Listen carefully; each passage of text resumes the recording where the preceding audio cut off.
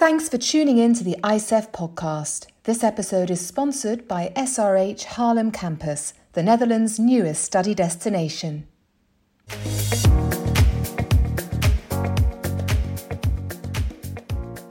I think everybody is in an institution of higher education to progress their career, whatever their career is. So yes, it's always been there, but it's way more pronounced now, simply because the current generation is more vocal about it. They're very, very clear. This and more in this new episode of the ICEF podcast, your monthly review for education professionals in the international student recruitment industry. Be sure to subscribe via your favourite podcast player and join us for a new episode available every month. Thanks, Lucinda, and welcome back everyone to the ICEF podcast. My name is Martijn van der Veen, and as in each month, we will start this episode with some recent news and developments before we dive into our main topic.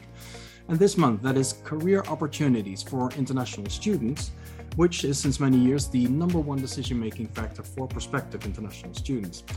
Then, after a short message from our sponsor, SRH Haarlem Campus, we will conclude this episode with our Keys to the Market section, where this time we will zoom in on Nepal, one of the rapidly growing South Asian source markets for international student recruitment. Coming up, the main topic of discussion for this episode, but first, as in each month, we kick off with a look at some recent news and developments in the international student recruitment industry. So for our first section, news and developments, I am, as always, in the pleasant company of Craig Riggs, Editor-in-Chief of ICEF Monitor. Craig, welcome back. It's summer vacation time here in most of the Northern Hemisphere. Are you going to be traveling anywhere soon? And if so, do you need a visa? Yes, well, thanks, Martijn. Very nice to be back with you as always. And I'm based in Canada, just traveling within Canada this year. So no visa required. Well, count your blessings, because as you know, for international students, the visa application processes in nearly all major study destinations have become true hurdles or even deal breakers for international students.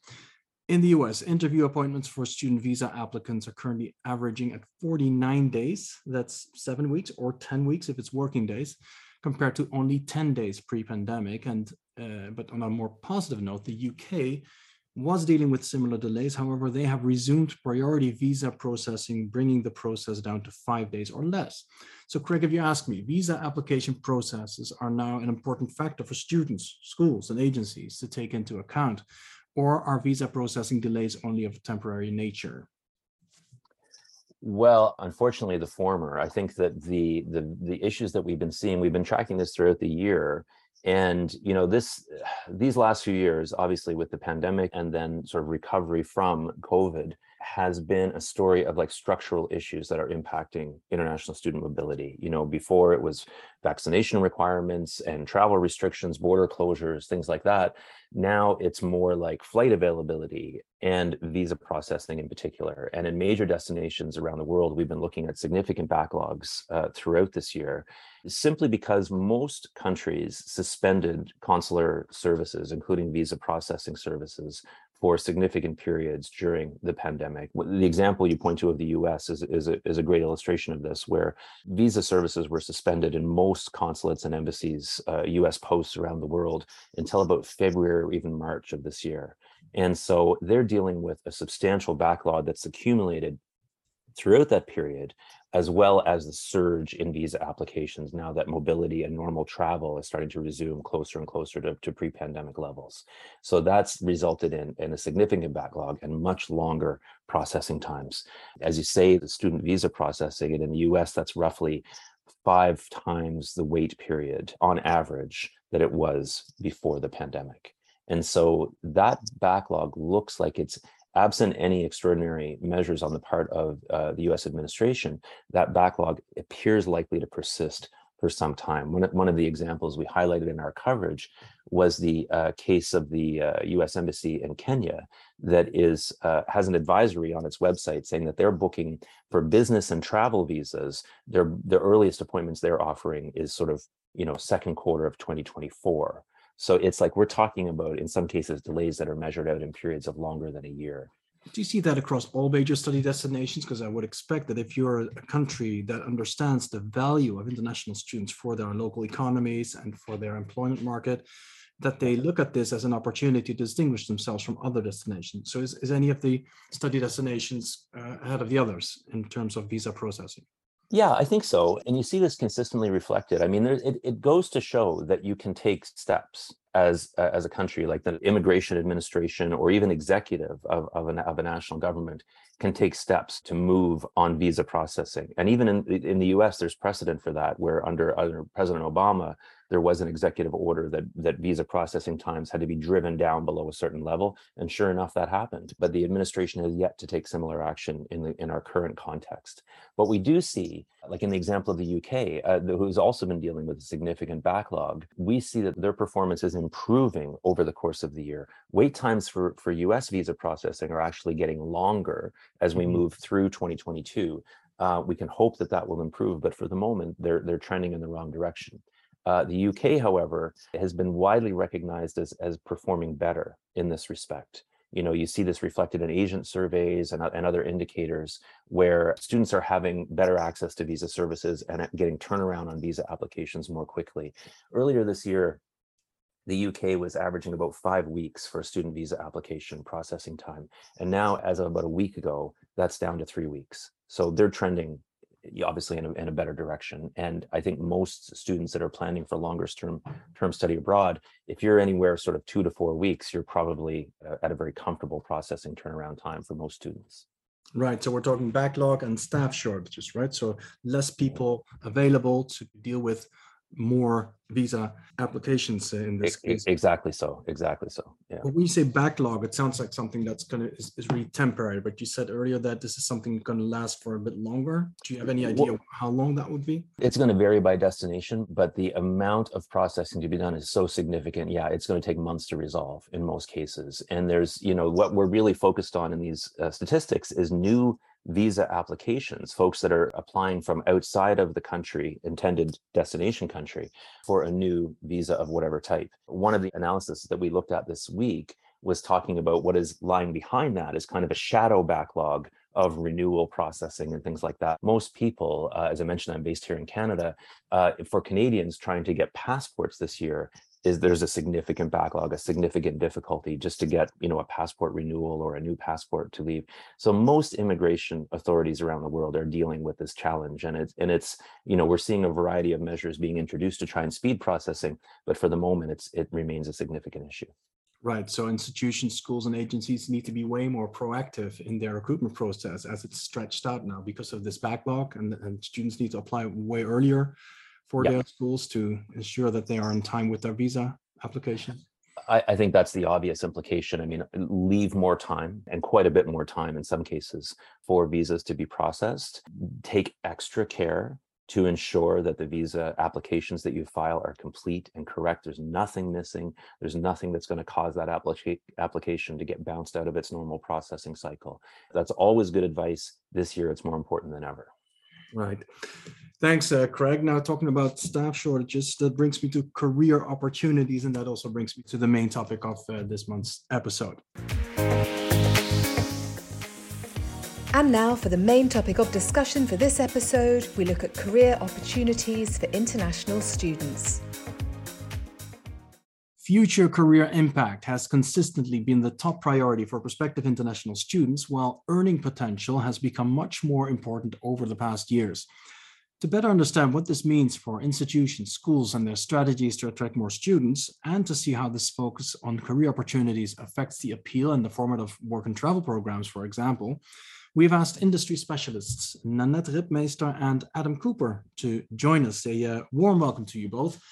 May we start with a quick introduction, such as your background and the affinity with today's topic, please. Nanette, why don't you go first? Okay, so my name is Nanette Ritmeester.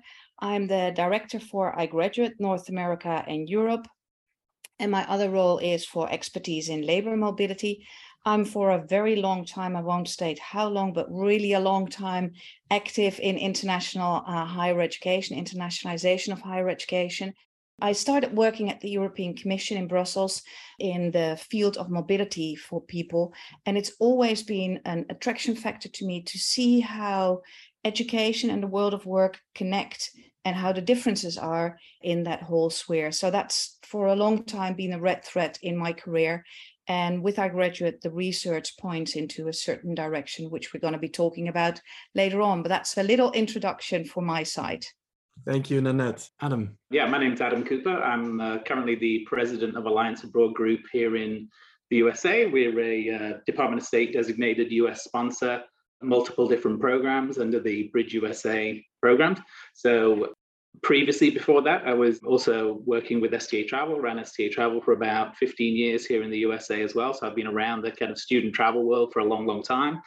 And indeed, my career actually started by actually coming on a cultural exchange program here to the United States and working at a camp. So kind of feel like my life has come somewhat full circle in the last few years here, but certainly enjoying this opportunity to talk to you. And I'm loving kind of working in the cultural exchange space as well. Wonderful. So you practiced what you are preaching. Yes. Craig, may I ask you to maybe set the stage for this conversation, to provide a little background on how future career impact and earning potential relate to the other major decision-making factors for today's prospective international students? Yeah, absolutely. It's, I think this is well established at this point that, career outcomes, postgraduate employment opportunities and employment outcomes are huge factors in student decision-making, planning for study abroad. I think it's fair to say that over the last several years, and particularly as we come out of the pandemic, we're seeing a sharper and sharper emphasis on career outcomes for students and factoring into their decision-making. And we see that across, research in the sector, and particularly from some of the research that Nanette has helped to share this year from iGraduate. I mean, we always pay attention to the iGraduate International Student Barometer. It's one of the very large-scale student surveys in our space. And because it's a survey that offers some, longitudinal findings that have occurred over a longer period of time, it gives us some indication of how that decision making is changing, around the world over a longer time frame. And it's very clear from those results that that future career impact, if we can put it that way, is one of the most important factors for students today. Nanette, may I ask you, hasn't that been the case all along? Isn't that why they're studying, of course, to prepare themselves for a future career? It's an interesting topic. In fact, I had this morning a meeting with a vice president, and he was almost surprised that students get into a choice for an institution based on their future career opportunities, because there's also gaining knowledge, growing academically. And I think this is exactly where the problem comes from. When I studied in the previous century, I literally studied with the idea of growing my knowledge. And I knew when I said that I wanted to use that knowledge to get a good career, people were frowning a little bit because what do you mean with a good career? And it was almost seen as something you wouldn't say out loud. But I think that all of us, irrespective of our ages, all study with the idea it will help us advance in our lives, whatever that career sort of looks. And I'm always surprised that we say, well, academic growth and academic careers, as if those academic jobs aren't jobs at all.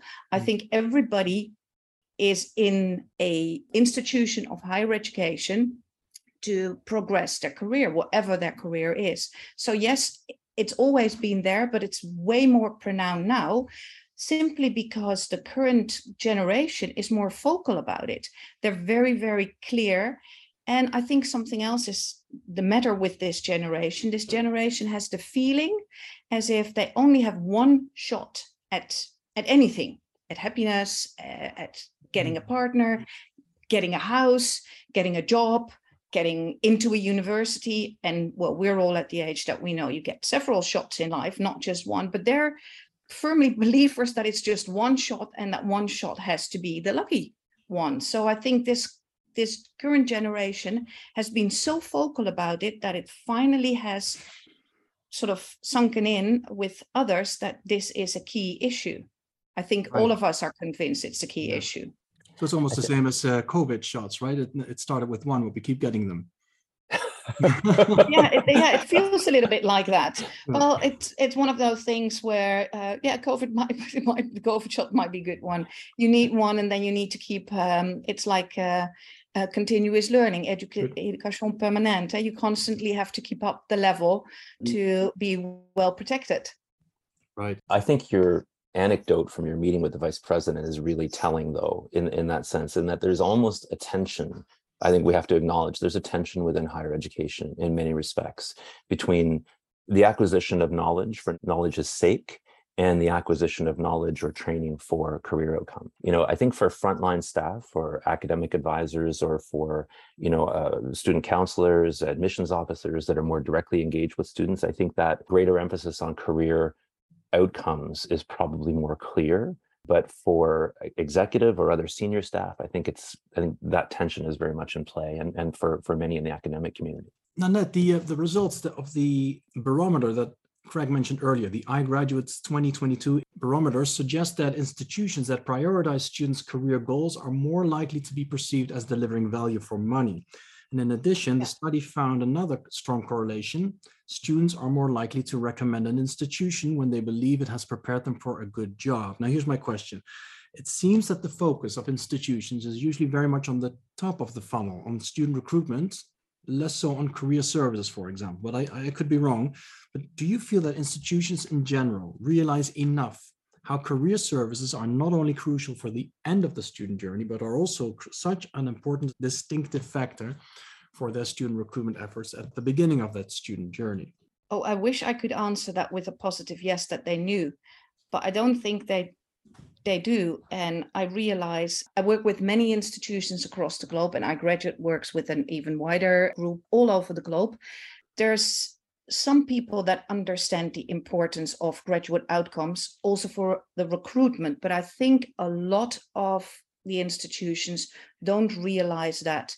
The parent company of iGraduate, Tribal, also has financial benchmarking, and they did a survey a while ago. It's a financial benchmarking survey, and it shows that the investment in recruitment of students is 9 times higher than the investment in learning people about careers. Well, that's already a very telling one. It's, of course, I understand where it comes from, because it's very obvious. You have to get them in, because that's where the revenue also comes from. But I've talked to institutions that said, well, once they're finished, it's not our responsibility. But I think it's not a lifetime responsibility, but that first initial step is definitely a responsibility for institutions. And if they understand the importance of recommendation and attraction of new students, I think that would be really a worthwhile step into the future, because I don't think we're there yet. Yeah, I can only agree with that. And Adam, I'll get to you in a second. One more question for Nanette. So you're saying it's very important for schools, institutions, agencies to realize this challenge or opportunity to provide the right career services. But then we get the next challenge, because career guidance in itself has seen quite a bit of disruption. The conventional CV and application letter are no longer the standard, especially for the next generation. A LinkedIn profile is often enough to replace the conventional CV. Applying for jobs via social media channels, using videos, animations, no longer unique, but becoming mainstream. Job markets are rapidly changing due to technological advancements. Today's degrees may not always fit tomorrow's job market requirements. And on top of that, there are more and more options to work remotely or to be a digital nomad. Do you think it is at all possible for schools, institutions, agencies to keep up with all these developments? Or would this be more of a responsibility or opportunity for a third party, perhaps? Career guidance professionals, employment agencies, digital credential providers, work and travel providers who help to bridge that gap between degree and career options. Yeah, and I want to add something to it. You mentioned that CVs, resumes, as they are called in some countries, are changing, but I think there's an even more important one, which we don't realize that often. Craig comes from a country where if you would put a picture on your CV and tell them your nationality and your date of birth, you're probably not going to get invited for a job interview. Whereas Martijn and I come from a country that if you don't put your picture on your CV and you don't tell your place of birth and date of birth, you will not get invited, because What are you hiding? So cultural differences are an even bigger thing that I think we should not underestimate. And no matter the technological advances, those cultural differences are constantly there. And I think, yes, institutions should do a first step, but why not bring in providers? I'm involved in an initiative called careerprofessor.works, which helps people understand how different cultures play a role in job hunting. Adam is involved in other things. I think bringing in providers to fill that gap is a really smart one, because it's a too big thing for universities on its own. But it starts with the universities acknowledging the importance and the need for them to address it. It's a really joint effort by the players in our industry. Yes, definitely. And some of these players provide work and travel programs. Adam, with international students' focus on career opportunities, I can only imagine that work and travel programs are a very important part of that equation to get students ready for their future careers. Is this indeed the case? Do you see an increase in institutions, agencies to provide these programs, responding to an increase in demand from youth and students? Yes, I think it was mentioned of this earlier. I can certainly talk for myself. 25 years ago, coming across to the States on a work exchange program as well, and kind of learning some of those skills as well. But I think the demand on our work and travel program. So just for the distinction, we run, I probably group our programs into two separate groups. So we have our shorter term programs, our summer work and travel, and then we have our camp programs as well. And then we do have our more kind of career focused programs, such as our intern and trainee and our teach programs as well. I certainly think that the demand for the summer work and travel program has always been massive. I think there was somebody asked me the question the other day in terms of, hey, do employers see value in that program as you're going out? Kind of thought to myself, I said, well, surely the answer is yes. But I had to Google it and say, well, what are the stats actually behind this? And obviously, there's a great deal of value in terms of how employers view the ability for somebody to kind of step outside of their kind of day-to-day, take a risk, learn new skills and do all that kind of stuff. So I think the work and travel program, again, has always seen huge demand. There's been a moratorium on the program from the US Department of State since 2011. So numbers have not increased on that program.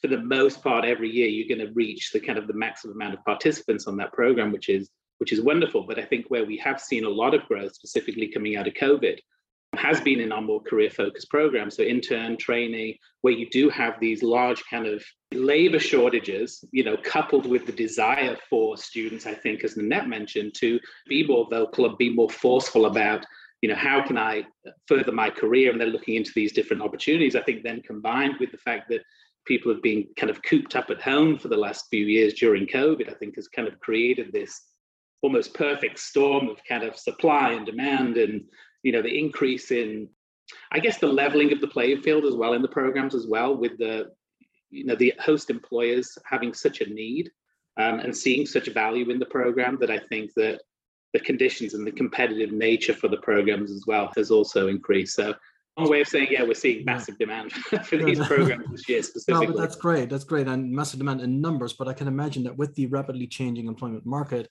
I can imagine that this requires adjustments as well in the types of work and travel programs, including their format, their duration. What are some of examples that you can give us? Yeah, so I think, as I mentioned, I do think that there's a leveling of the playing field where we're probably in days gone by. There was such high demand for the program that employers could, provide a reasonable experience for students coming over, and it was kind of accepted. I remember when I came, it was great. I'm going to America. Like, that's a successful program for me. But I think certainly now there's a lot more focus on, what are we teaching these students when they're coming over? What are they learning on the job? How are we helping them to improve their English? Making sure that there's the element of cultural exchange that's kind of sitting within the program as well. So I think that has been a change. But again, I think the noticeable difference in the kind of volume amongst our programs has been the pretty rapid increase against the more career-focused programs that we run. Right. Now, according to your website, I love the statement, what you write there. It says, we become fuller versions of ourselves when we travel and have an overseas work experience. It also says that friends will take notice and employers will too. What are some of the qualities that students gain from an overseas work experience that are so important, especially now when the focus so much about their career opportunities? Yeah, great question. And again, thought this was a universally kind of accepted thing, that, this is something that employers certainly value. But, if I think about, our shorter term programs, it's certainly brushing up on English skills, making sure that, I think from certain countries as well, the work and travel program is certainly a kind of rite of passage. And I think it would be kind of remiss to also underestimate kind of this kind of kinship through experience as well, for certain people. Like, hey, I'm going home, I'm talking to people, I might be interviewing with someone who's experienced the same thing as me. And I think so, where you have countries where it's a very prevalent program, where you've got a large percentage of the population that may have been through this program, I think that's certainly a great kind of conversation opener as well. And then obviously on our more career-focused programs, it is certainly about, it's 12 to 18 months of on-the-job training, frontline. It's typically a phased training plan that we implement there, so that we are confident that the host employer is going to provide a truly valuable experience to those students. And then they're able to kind of go and take that back to home countries and, new skills, new standards, whatever it is, to be able to then go and implement them back in their home country as well. So, I mean, I think there's a ton of value in that. But again, I do think there's an inherent kind of some character qualities that are displayed by somebody who is willing to kind of take the opportunity and head out overseas and be flexible, improve their communication skills. There's a myriad of different things. The famous or infamous soft skills that are just as important. There you go. Yeah, absolutely. For your job opportunities. And Nanette, has iGraduate include any research on these work and travel programs and their importance for the students' options in the employment market? No, not so much, but in my role for expertise in labor mobility, I've been part of 2 Erasmus Plus programs. And in one we called Erasmus Skills and the other called Erasmus Jobs. We both looked at what's the impact of study abroad, because, as Adam said, we all understand that there is a positive impact, but how do you come up with stats? And it's pretty difficult to come up with stats, to measure it. Because if you ask, in one of the programs, we asked the students a pre and post. And then you get the problem, they have to sort of say if they're good at intercultural skills, for instance. And you had people that said, yeah, I'm really good at intercultural skills, pre going abroad. And then they went abroad and they were like, my intercultural skills were maybe not as good as I thought they were. So it's really difficult to measure the impact, but there's more and more. I'm involved in several projects where we try to measure. I know in Australia, there's a project happening with Davina Potts where she's trying to measure the impact of people that have been, so looking at alumni, what's been the impact on your career. So there's more and more being done research, but now we don't have any good stats that will help you. But it's interesting what Adam said, because in one of the projects, we did come up with a list of 7 skills that both students and employers mentioned as being the skills that they both believe that you gain when going abroad. Right. Interesting. Well, I think indeed we can all agree how important these experiences are: overseas experience, intercultural experience, soft skills, etc. But now to conclude this main topic, I'd like to ask you, Craig. We've been discussing now this future career impact has been consistently the top priority for prospective students. Earning potential has become much more important. Where do you see this developing over the next 5 years? Will they remain at the top, or is this like a temporary trend? Nope. I think it's very much a lasting trend. We've seen this developing for some time, as I said earlier, and all of the indicators that we can see suggest that this is going to be an area of greater and greater emphasis for students and parents in planning for study abroad. The part of that derives from the longer term effects of the pandemic, the economic effects of the pandemic.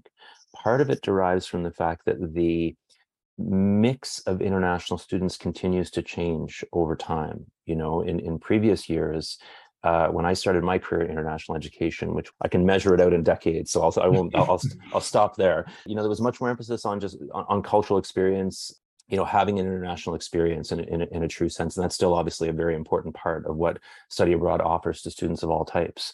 But it's unquestionably the case that, as we said at the outset, there's been a greater and greater emphasis on career outcomes. Part of what's happening along the way is that we're drawing students from a wider and wider range of countries, and especially countries in South Asia, in Africa, to some extent in Latin America, where issues around affordability, opportunities to work both during and after studies are huge factors for students. And so I think that is the longer term kind of structural factor, if you will, that is going to continue to lend a lot of weight to career outcomes and student planning. Right, so it's really a focus on the return on investment. Yeah, this is true. Incidentally, this is not particular to international education. I think in many countries and many developed economies, there's much greater attention on return on investment for higher education, for degree qualifications. There are lots of issues to be raised around affordability, and so we see this being reflected in international mobility as well. Thanks very much for this, Craig, and thank you so much, Nanette Ritmeester and Adam Cooper, for your valuable contributions. If anyone wants to get in contact with Adam or Nanette, you can email us at communications@icef.com, and we will put you in direct contact. Thank you very much.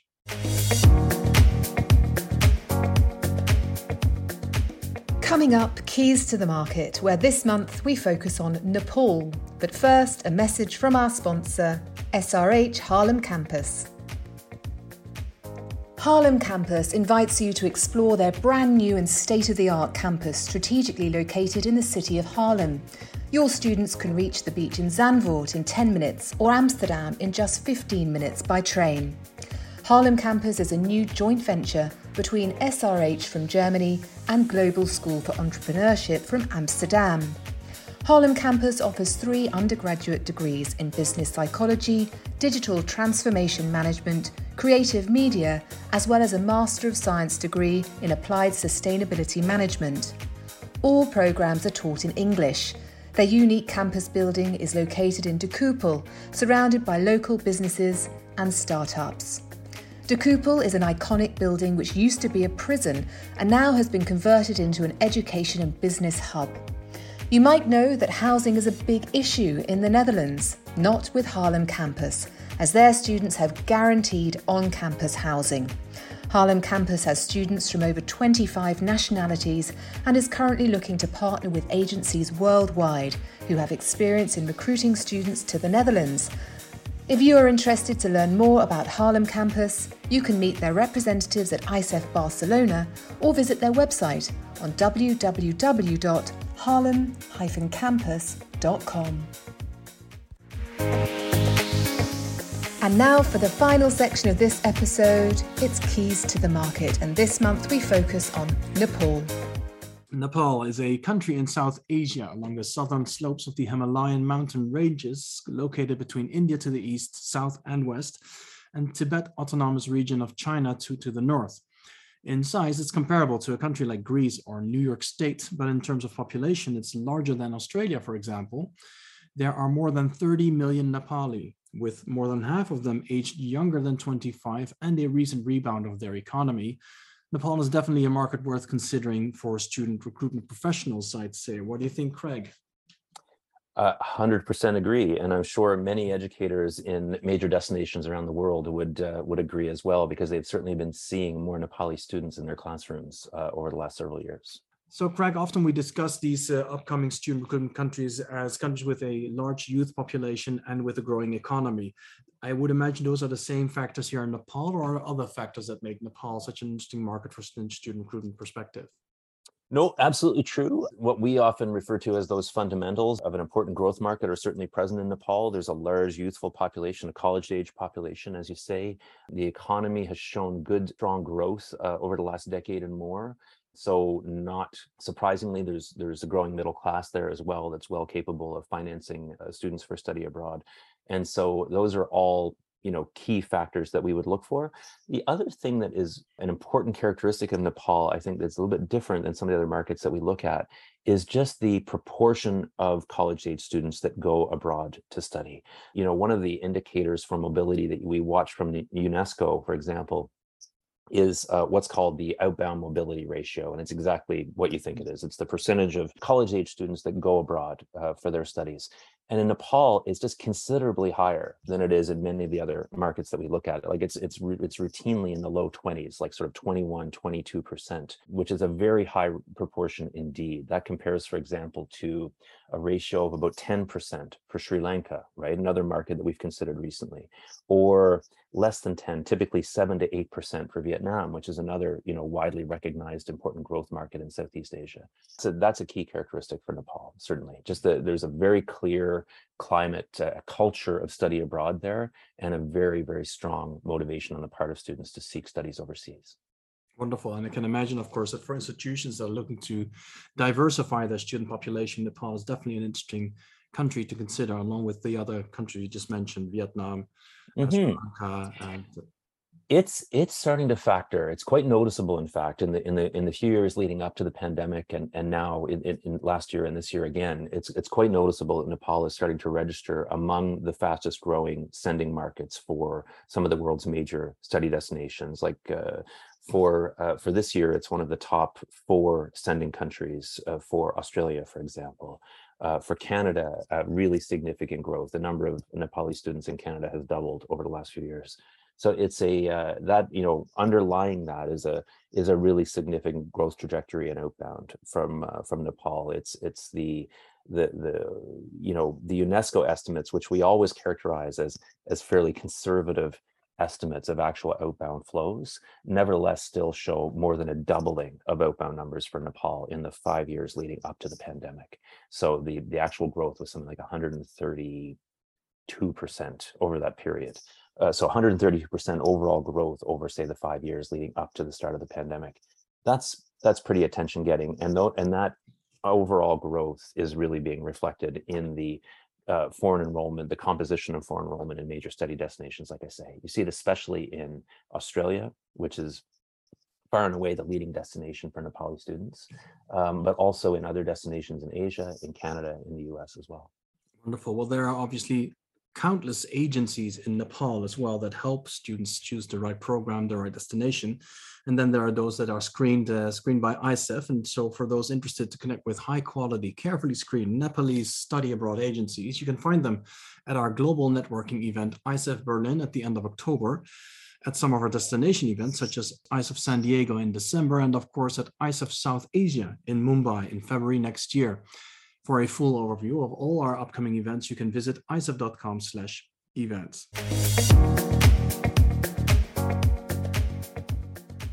Thanks, Craig, as every month, and thank you, Nanette and Adam, for your valuable contributions. And thank you all for listening. We hope you will tune in again next month.